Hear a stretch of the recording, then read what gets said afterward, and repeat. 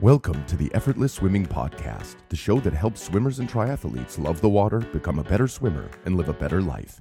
Here's your host, Brenton Ford. Welcome to episode number 277 of the Effortless Swimming Podcast. This episode is about magic words, how you can use the power of language to become a faster swimmer. Before I get into this episode, I want to let you know about a swim camp that we've just released, which will be held up in the Whitsundays, which is in tropical North Queensland. It's going to be myself and 8 swimmers on that camp. It'll be run from June 4th to June 9th. And if you want to improve your swimming and get coached by me and improve your stroke every day with coaching, feedback, videoing, and all the things that you hear about on this podcast, then I'd love for you to join me up in North Queensland in early June. Now, at the time of recording, there's only 2 spots available, so they may be gone by the time you're listening to this, but you can check out effortlessswimming.com/Whitsundays to get more information about the camp, or click the link in the podcast description. And each and every day, we're going to go out to some different islands, some different locations. We're going to swim there.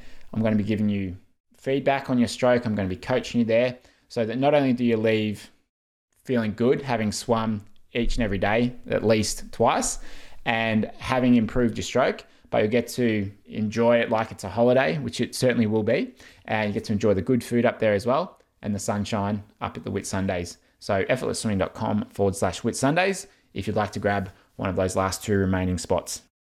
Now, I've been reading this book called Magic Words by the author Jonah Berger.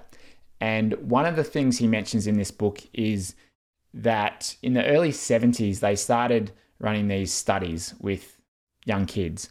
And they found that the way that the words that you use with young kids, and I think it's the same with adults, can have a very different impact or result depending on what words you use.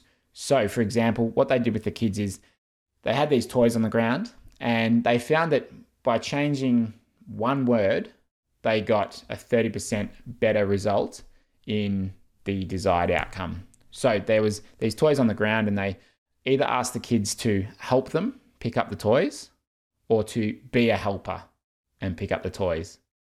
And when they asked the kids to be a helper, they got roughly 30% more of them picking up the toys and helping them. And they think that the reason for this is that kids want to identify with a positive identity, a positive behavior, a way of being. And identifying as a helper is a positive thing.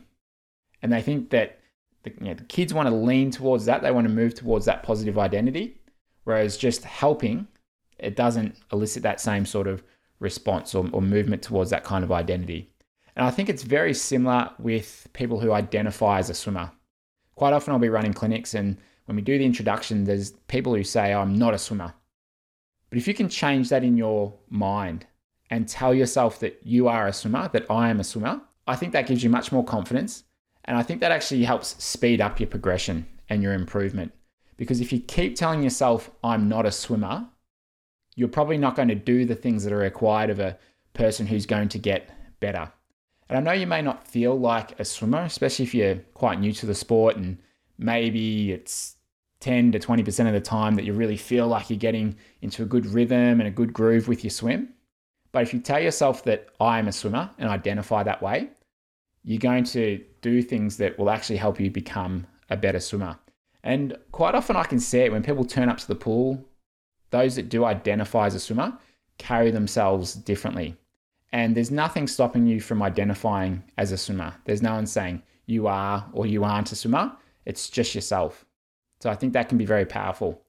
And I've been using this since I've read the book. I've been using this when I'm going about the different things that I do. But I already identify as a swimmer. I've done that since I was a kid.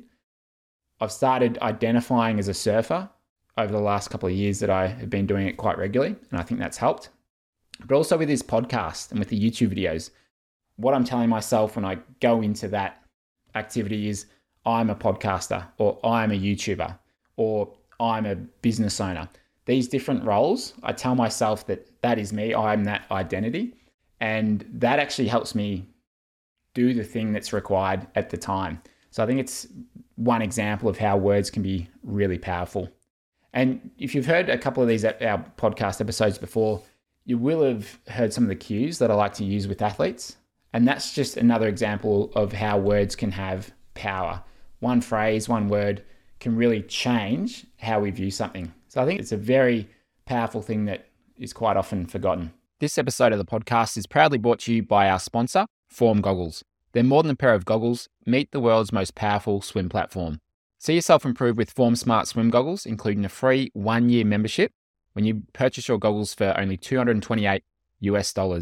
Now, they've currently changed up their offer where you can now get the goggles and you have that 1-year membership included for free.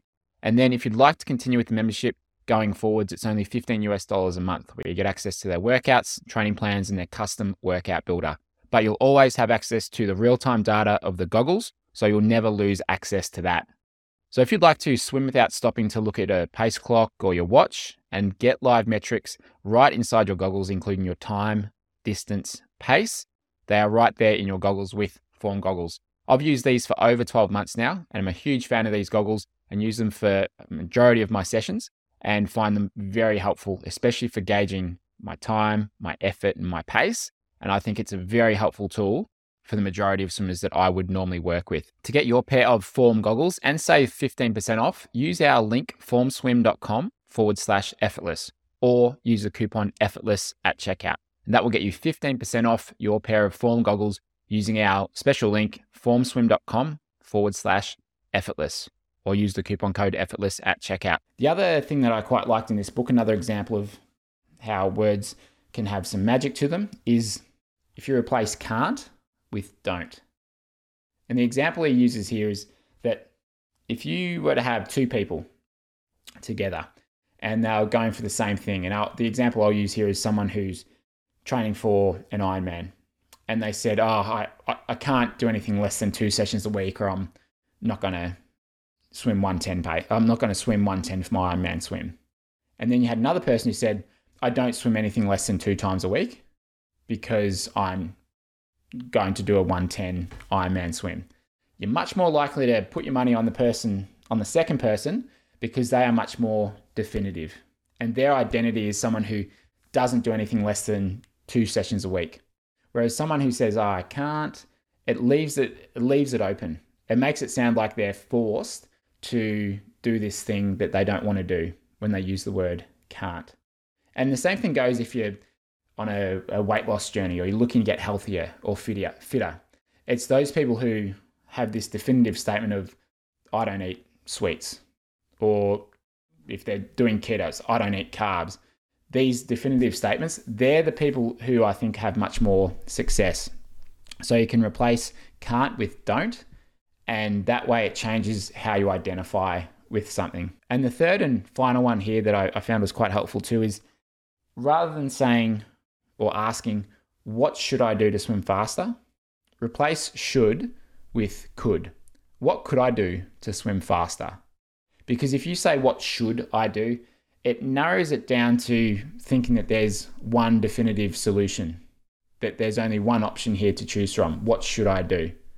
Whereas in reality, there are 1,000 things you could do to become a better swimmer, to swim faster, to make it easier.